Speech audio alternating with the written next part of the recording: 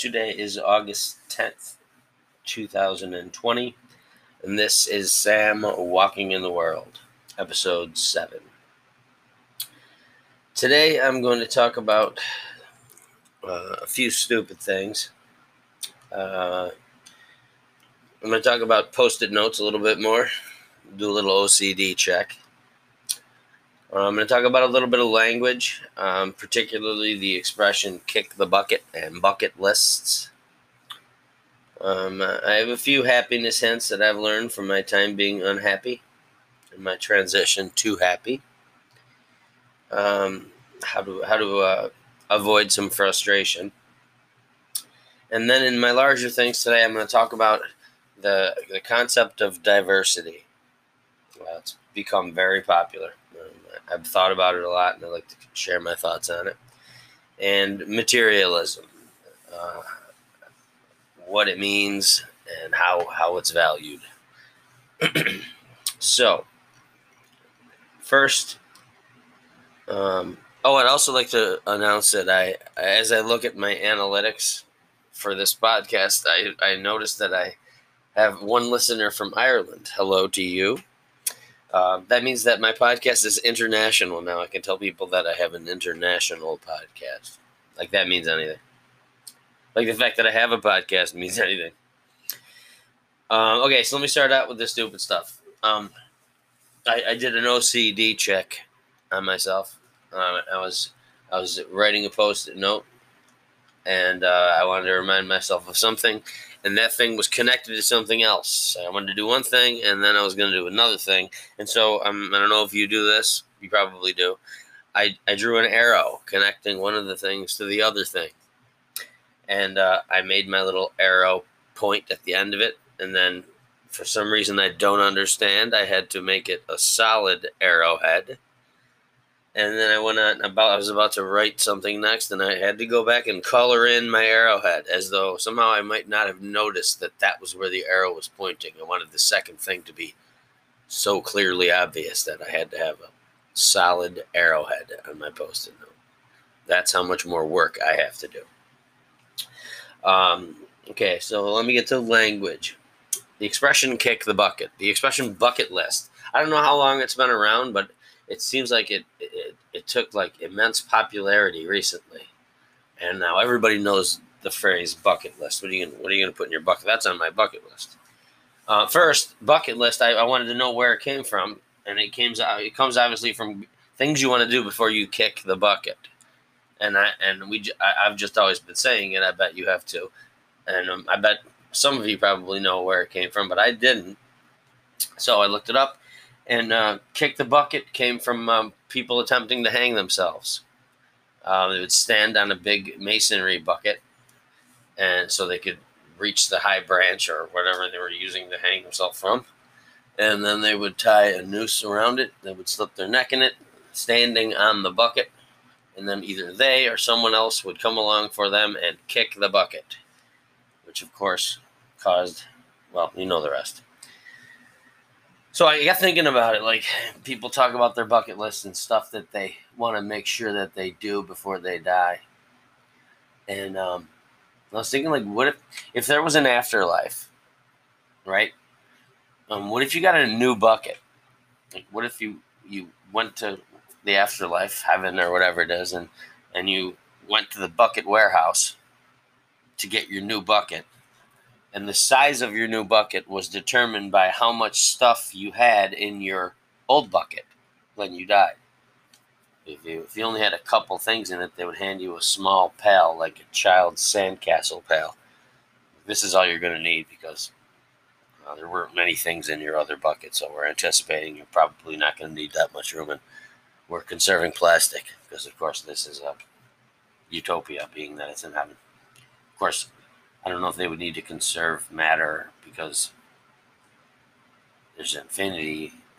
All right, I don't want to get that far out in the weeds. So anyway, that was just something stupid I was thinking about.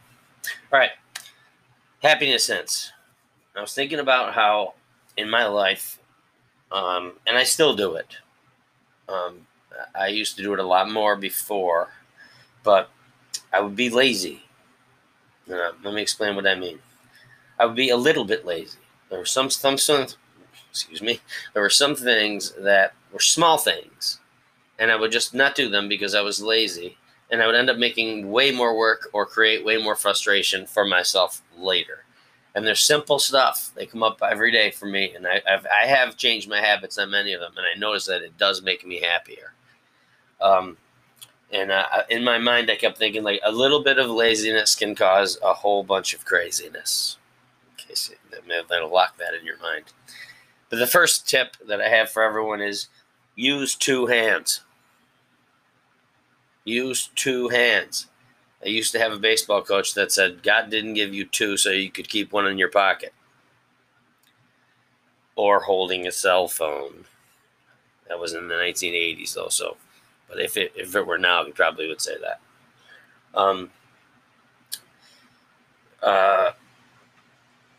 And speaking of cell phones, people always have them in their hand. Just to get on a tangent here for a second. I never believe anybody when they say that they didn't get my phone call. They were away from their phone. That's like 1 in 1,000 times someone's away from their phone. They bring it in the bathroom. I was in the bathroom. I didn't get your call. No, you had your phone with you in the bathroom. You're probably sitting on the sink. It was probably in your hand. I don't want to think about what was in your other hand. But I stopped using that excuse when I don't want to answer someone's call. I'll just say, yeah, I didn't want to answer your call. And there are many examples of where using two hands makes such a difference. First one is this I noticed about myself. Before, because just out of laziness, I would, or maybe like out of like style, I would grab my backpack and I would throw it over one arm. And I would have to like have my thumb locked, in there, like the way you carry your backpack with one arm. And I would just take that hand completely out of the game. And in my life, at least, so many things would come up between the time I put my backpack on and the time I got to my car. I mean, one of them is your cell phone. I think the reason why cell phone holsters haven't taken off as a thing is because no one ever puts their phone away. So even if, let's presume I did put my phone away, I have a pocket in my bag, I put it in there, I can do without it for 45 seconds. I have one hand free. Chances of me needing to do something between backpack and car that require two hands to do without frustration is very, very low. I mean, high. Chance of me having to do something is very high. Opening up a can of soda. Holding your keys and your cell phone if you have it. I don't know. I can't think of too many things off the top of my head right now, but believe me, many things. So I put my backpack on both arms now. And just make a habit of it, even if it's going to be for 45 seconds or from the time I get from my car to go into a house or a building or my own house. I will put it on both arms. And even if I don't end up needing my extra hand for something, it's just so much, feels so much better to not have to have one hand already just tied up like that. I think they made them with two arms on purpose so that you didn't have to have one of your hands occupied. All right, that's a little bit too much. Other instances, like they tell you, you need to have two hands on your steering wheel. I do that now. I would just leave one hand in my lap, and then something quick would happen on the road, and I would have to get my hand to the wheel and then be able to steer it effectively. The same is true in sports. If you're, say, I don't know how many people understand baseball references, but if you're catching a ball that you're going to have to throw right away, whether it's catching a ball in the outfield and having to throw it in, or catching a ball at second base and having to turn the double play over to first, or even fielding a grounder. Or this is also true in hockey, two hands on your hockey stick. The puck shows up, all of a sudden you got to get your hand to your stick. But when you reach for a baseball with two hands and catch it in your glove, your throwing hand is already right there, ready to grab the ball. Why waste time lifting your arm from your side to your glove after you caught the ball, and then having to waste that time before you throw it? If you watch a baseball game, anytime something has to be thrown, as soon as it's caught, they use two hands. reach with two hands. I was always told. There really aren't many one-handed hugs, although maybe if people are walking around with backpacks, they're doing that. So that's my tip on using two hands, especially with your backpack. Another one is I've been doing things around the house with this whole COVID thing. I've been around my house a lot, so I've had the chance to do things that I didn't have an opportunity to do, which is BS. I've had an opportunity to do it. I just didn't. And now I got to do something. So I kind of go around looking to see what needs to be done. And I find there are little tasks and chores and things that I can do that I have time to do now. And this piece of advice is one I follow all the time now, and that is, no matter how simple it is, a task, or every day a task is, use the right tool. I watch my wife with this, and I did it too. You ever get anything that comes in plastic packaging that's sealed up really good, which you want, because you don't want it, coming apart when it's being delivered, or pieces falling out of it. So a lot of times packaging comes in plastic that is really, really, really well sealed. And no matter what, you always try to rip it with your hands. I do. Try to find the weak spot in the plastic wrapping. Maybe I can puncture a hole in here and get myself started, and I can rip along I end up either cutting my hand with the hard edge of the plastic, or I just struggle and then I'm angry. Versus just getting a pair of scissors or a pair of cutting pliers, just cutting off the top of it. Same thing is true with opening boxes. That's hard sealed shipping tape. You're like, I'm gonna see if I can get my hand through here. You do that finger chop down in through the box. It never works. The cardboard collapses a little, and the shipping tape holds, and your fingers hurt. Versus just getting a pair of scissors or a butter knife and going, and then if you're industrious, even cut the sides. Because sometimes when you put your fingers down the middle of it and try to pull the box open, those sides hold. That makes you angry. At least, I don't know. I'm losing my mind. But using the right tool works, and especially with plastic packaging. Another one is when you're trying to get the cotton out of a pill bottle.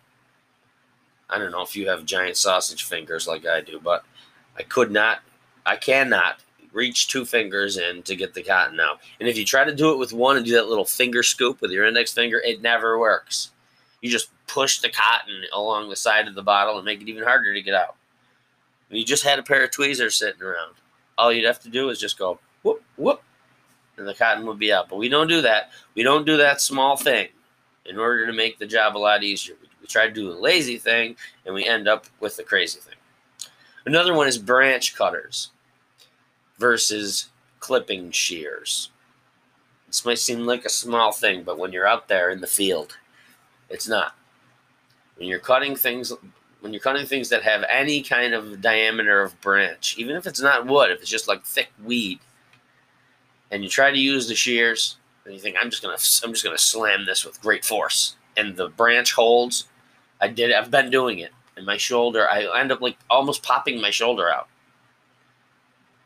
Whereas branch cutters, which are those things that have kind of the long handles and that tiny biting mouth at the end, but it's got like this leverage thing to it. I don't know why, but all you got to do is squeeze and that thing could take a limb off. A body, And it just makes all the difference. You don't have to sit there whack, whack, whack, whack, whack, whack, whack. So, I don't know. That bothered me, and I think that it would be very helpful if you took that advice.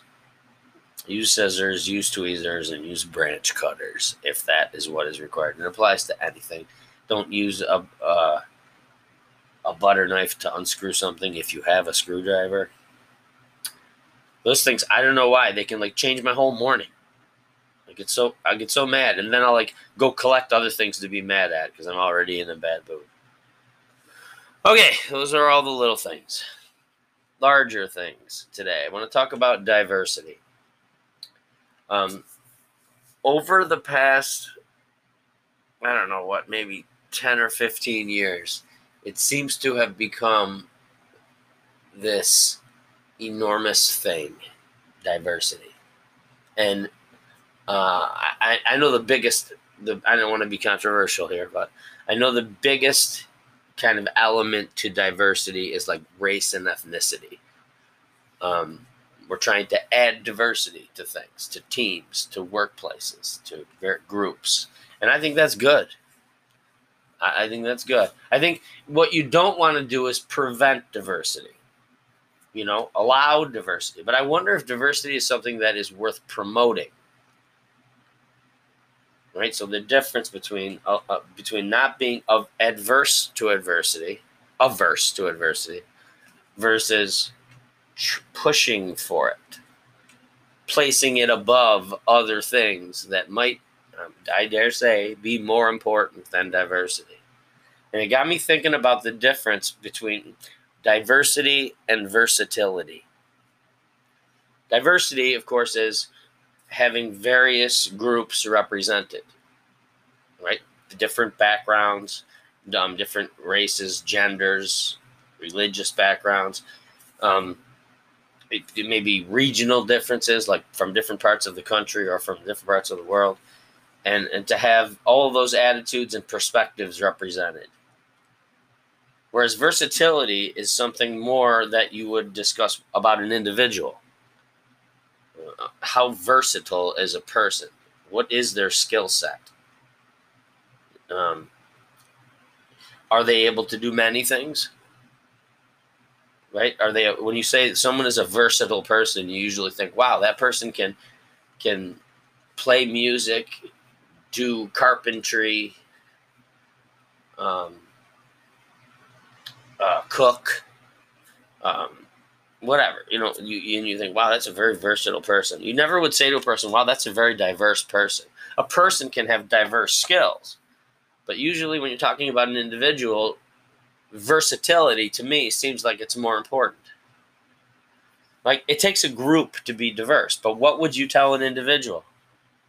I would never say to a person starting off in the world, okay, you graduated college or you graduated high school, now I want you to go out there and be diverse.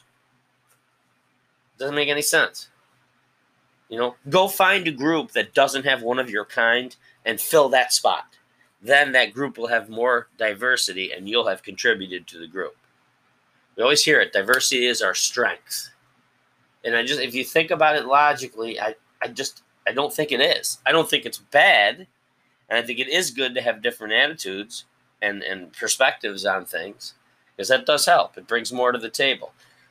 But the reason that group is together is to do something. And does diversity help that group get better at doing that thing? Right? As though being part of it, bringing your difference or uniqueness will somehow help the group to do its collective job better. And I thought about some examples, like specific things, like on a construction crew. I would think the number one most important thing is that you're good at doing construction work.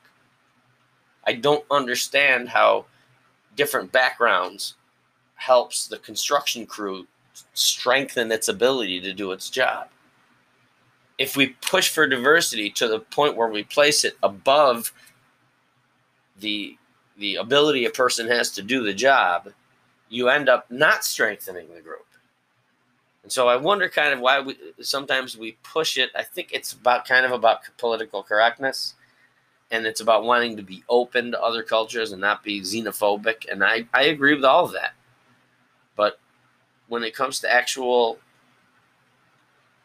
work in the world, I'm just not sure if diversity should be above other things like versatility. If you're on a construction crew and someone's like, okay, he's drilling over there, what we need is for somebody who can go use the jackhammer over there. And you say to the person, no, I just know drills. They're going to go, oh, all right, well, maybe I'll see if he can go do the jackhammer. And I don't know. Or even worse yet, I need someone to go over there and use the jackhammer. And you say, oh, I don't really have any construction skills. But I am Native American. And my father's from Canada. Okay, thank you. How much stronger we are because of that, I don't know. And I started thinking kind of outlandishly. Like, I'm a short, old person of Italian descent. When I try to think of like diversity as an individual, like what would I bring? What's my diversity contribution to a group? I was thinking like, where could I find a place where there's open slots where I could strengthen a group with my diversity, where there aren't that many short people, so I could bring diversity that way. Maybe they're young, so I'm old, so I'll bring some old diversity, and I'm Italian. Maybe there's not so many Italians there, and I can go bring that kind of Mediterranean diversity. Even though I myself am not from Italy, my ancestors were. I visited it. So I don't know if that helped me collect my ability to strengthen groups with my Italianness, but and I was thinking like, where could I find a spot where my unique diversity strengths could help? And I thought, of course, an NBA basketball team. First of all, I have to tell you, I mean, I've dribbled basketballs and shot around in driveways, but I've never really played basketball. I've never played organized basketball. I'm not terrible at it. I have like an average person's basketball skill. And I'm kind of quick because I'm small, so maybe I could, like, I don't know, dribble around you, or maybe I could, I don't know. But overall, I would not say that basketball itself is one of my strengths. But according to this paradigm, that matters. Some people would say that matters less than what I could bring to this group to make it more diverse. And so I was thinking, like, someone would ask me that. The coach would ask me if I could ever get myself to a place where I could talk to the NBA owner or the coach. And I don't think that would ever happen. But in this imaginary scenario, I'm talking to the owner of the basketball team, and I say, I'd like to play for your team. I believe I could strengthen it. And he says, who are you? How did you get in here? And suppose my answer is good enough for me to continue the conversation. He says, are you a skilled basketball player? And of course I say, not really. But I would bring diversity. I noticed that you don't have any Italians on your team. Everyone seems to be very tall, and everyone seems to kind of be in their physical prime. I'm older. I'd be able to bring that old perspective so that, maybe people would be able to understand that later in life their knees are going to hurt, or maybe not jump so high because when they land they're going to be doing some damage to their hips. I've had to have hip replacement surgery.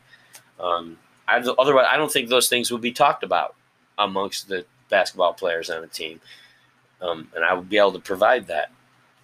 I think the product might suffer, because if I was on the team and I was on the bench, it wouldn't really help much because there would be no diversity on the floor. There would be no Italian, short, old contribution on the floor.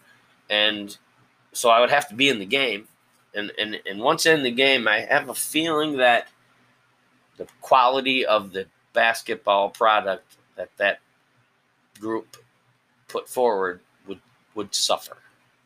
I think it would not be as good as it would be were I not there. So it does beg the question, how exactly did I strengthen the basketball team?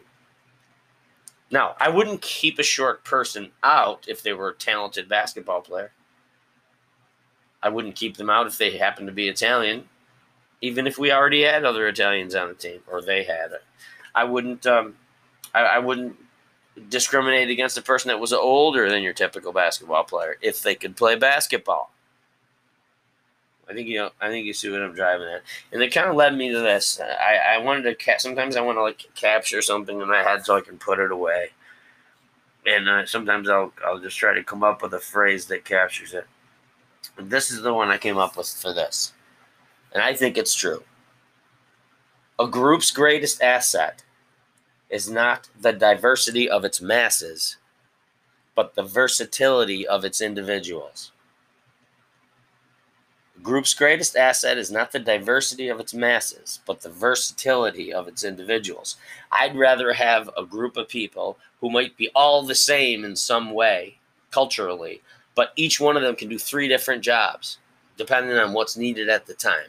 To me, that feels like a much stronger team than a team where I've made sure I collected one person from each of many different diverse groups. And I think that is just common sense.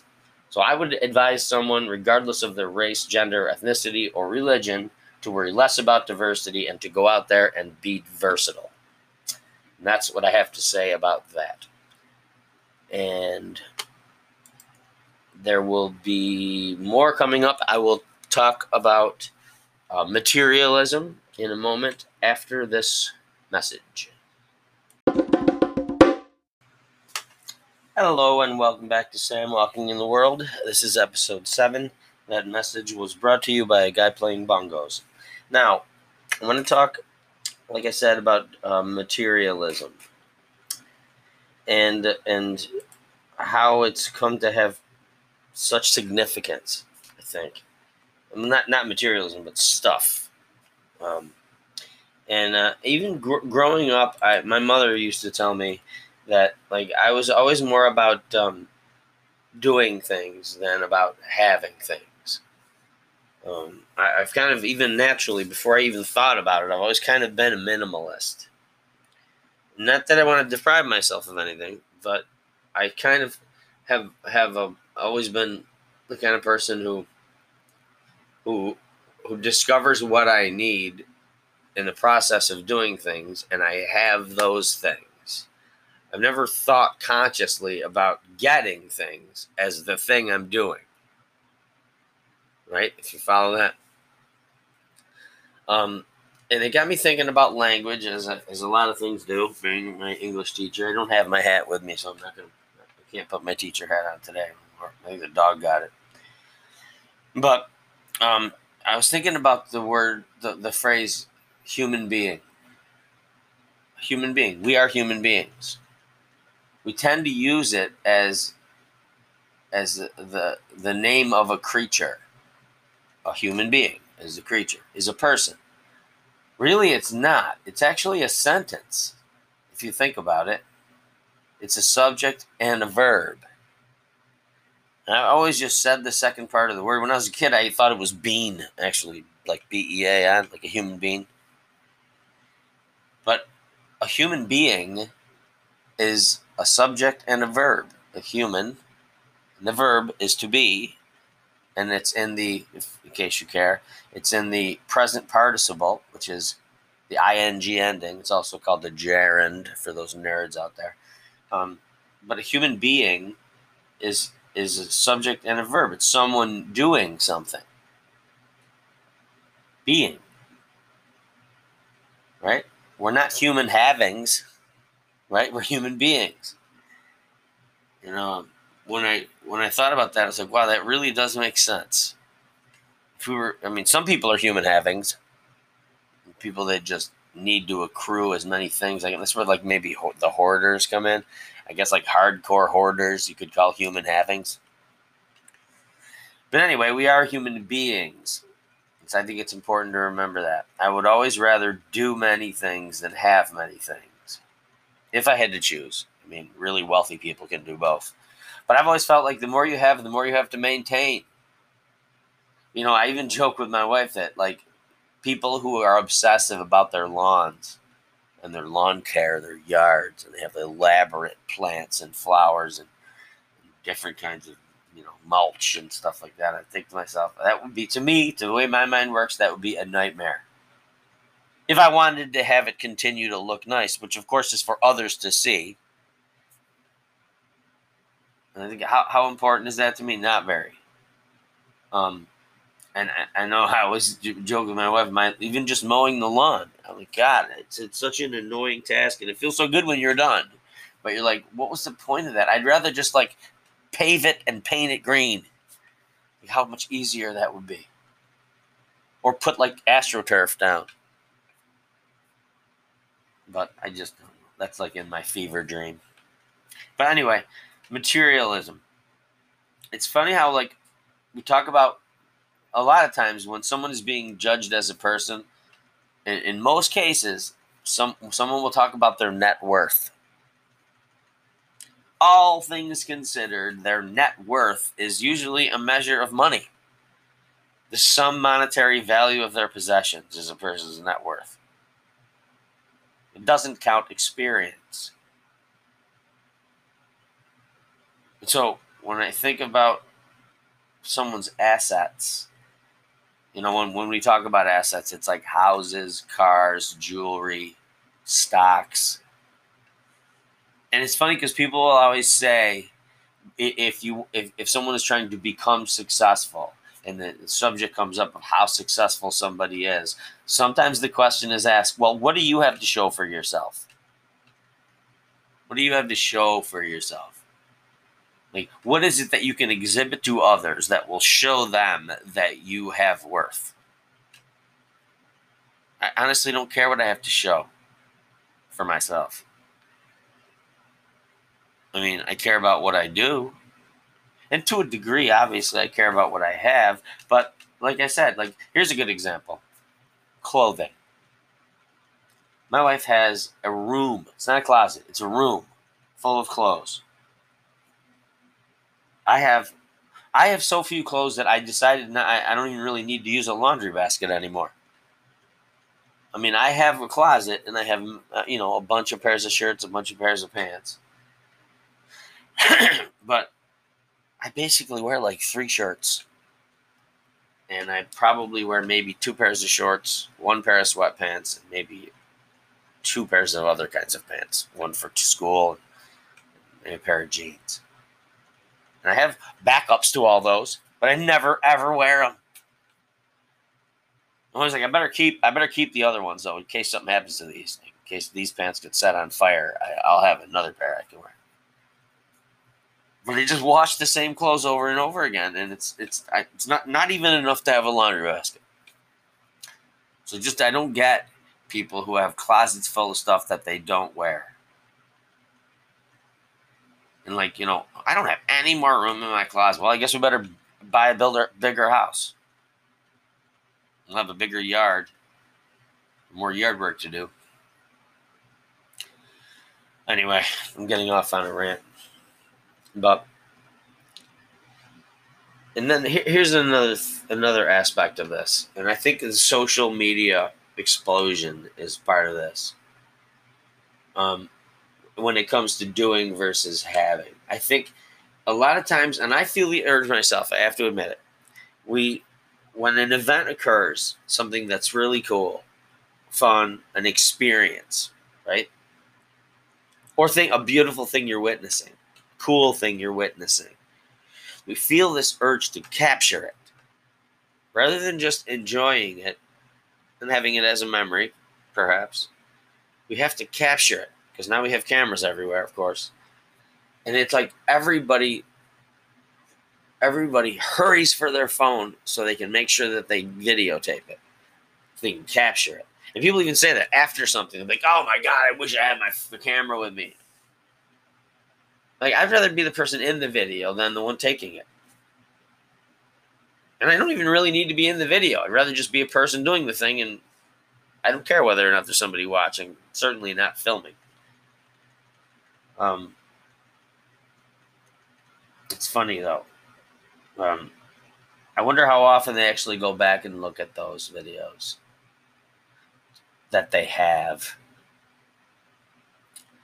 And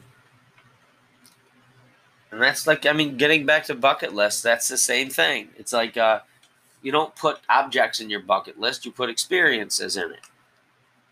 So ultimately, I think people do understand that, I have this big house and I have my boat and I have this giant elaborate lawn and I have a library with many, many books that I've saved. I've read them all. I'm going to keep them.